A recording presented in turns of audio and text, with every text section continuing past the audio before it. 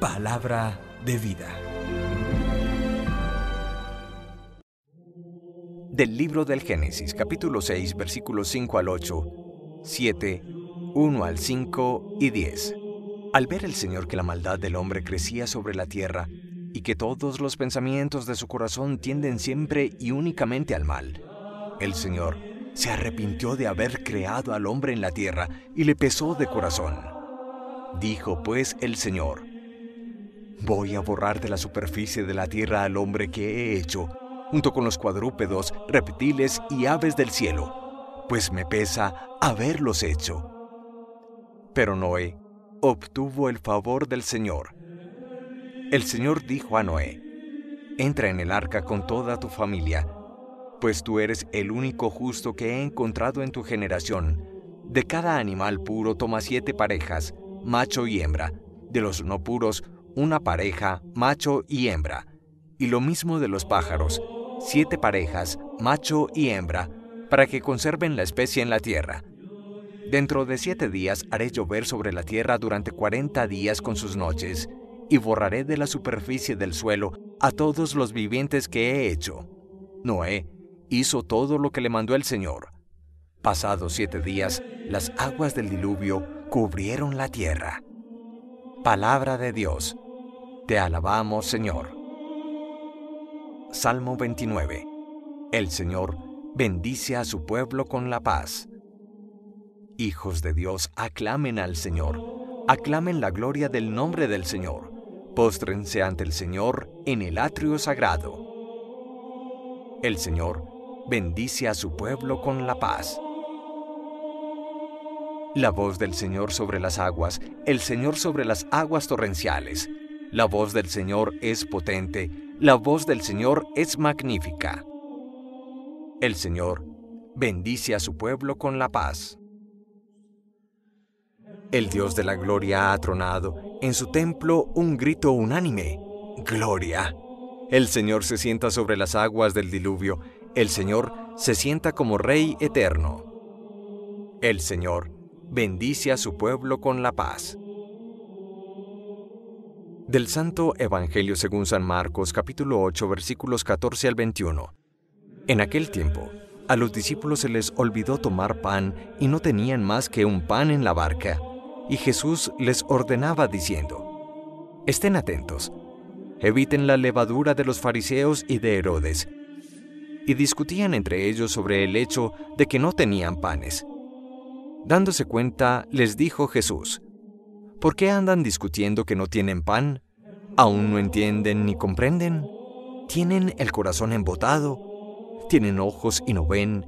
¿Tienen oídos y no oyen? ¿No recuerdan cuántos cestos de sobras recogieron cuando repartí 5 panes entre 5,000?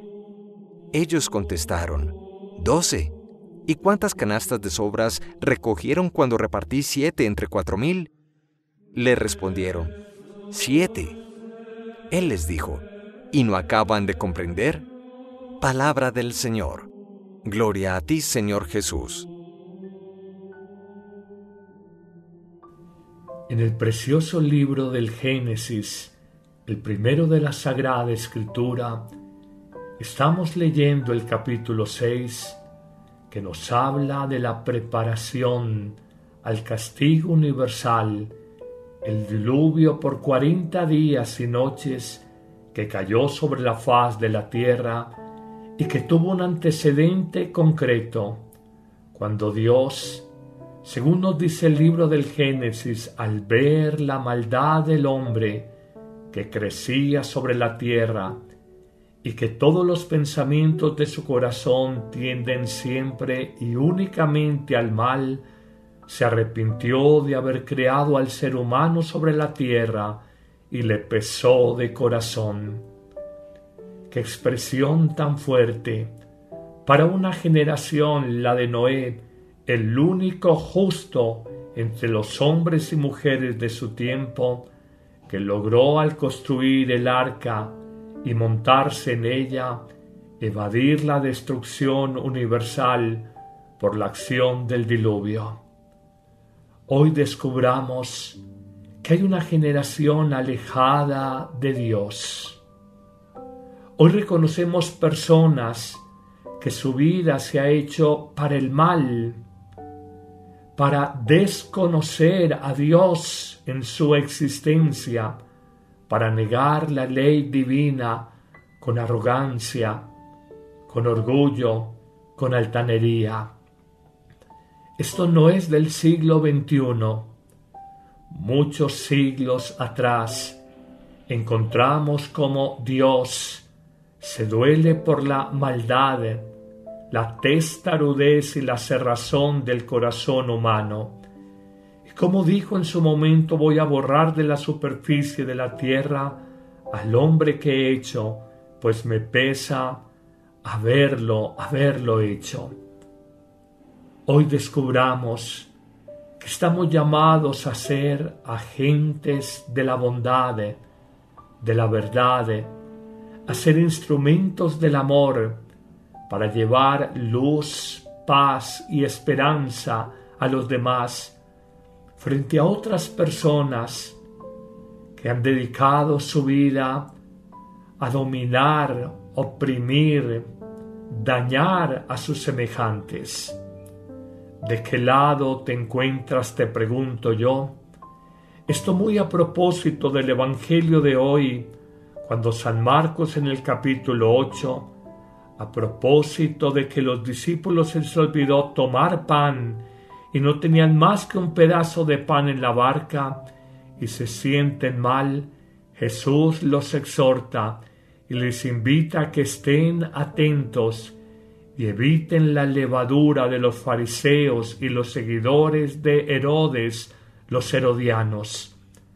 La levadura no solamente fermenta la masa de harina con la que hace el pan, sino que además, desde el punto de vista bíblico, es un principio radical de actuación en la vida.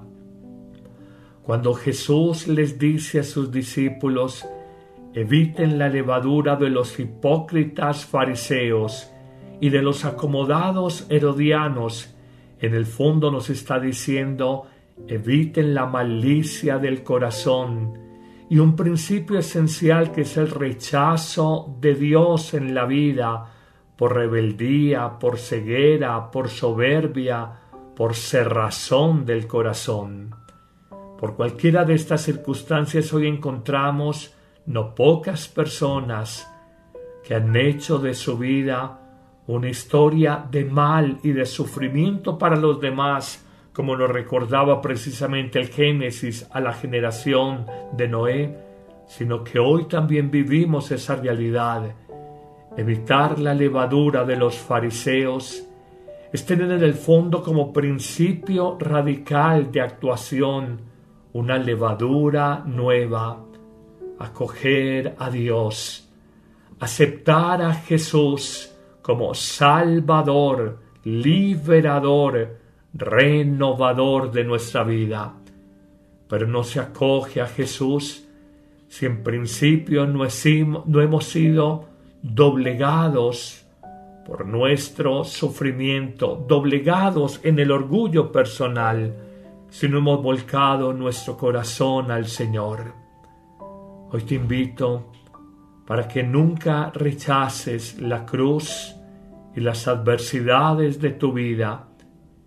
Ellas te ayudan a crecer, a madurar espiritualmente, y es más, la vida como sacerdote en estos 27 años de ministerio presbiteral me han enseñado que muchas personas, muchísimas, se han encontrado con Dios a raíz de una adversidad suprema, de una prueba que parecía insuperable, de un sufrimiento grande y sostenido en sus vidas. Allí, desde la prueba, desde el sufrimiento, desde la cruz, nuestro orgullo, que es el mayor obstáculo para convertir el corazón al amor de Dios, nuestro orgullo se quebranta y nos abrimos espontáneamente a la vida trascendente, a la vida divina, cuando nos damos cuenta que el mundo, con sus vanidades y apariencias, no paga mal, paga muy mal, y es un hermoso engaño, porque está bien presentado, un engaño del que por fin salimos cuando encontramos a Dios. Señor, sáname de una falsa y dañina levadura.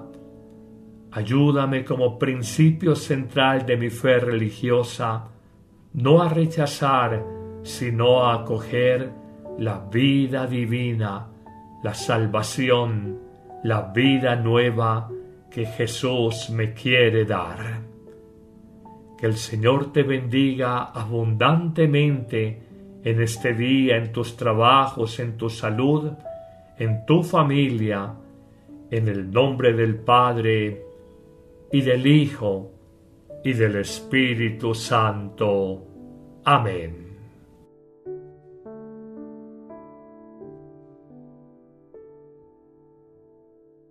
Dale clic en me gusta, suscríbete si aún no lo has hecho y selecciona la campanita para recibir las notificaciones de los nuevos videos.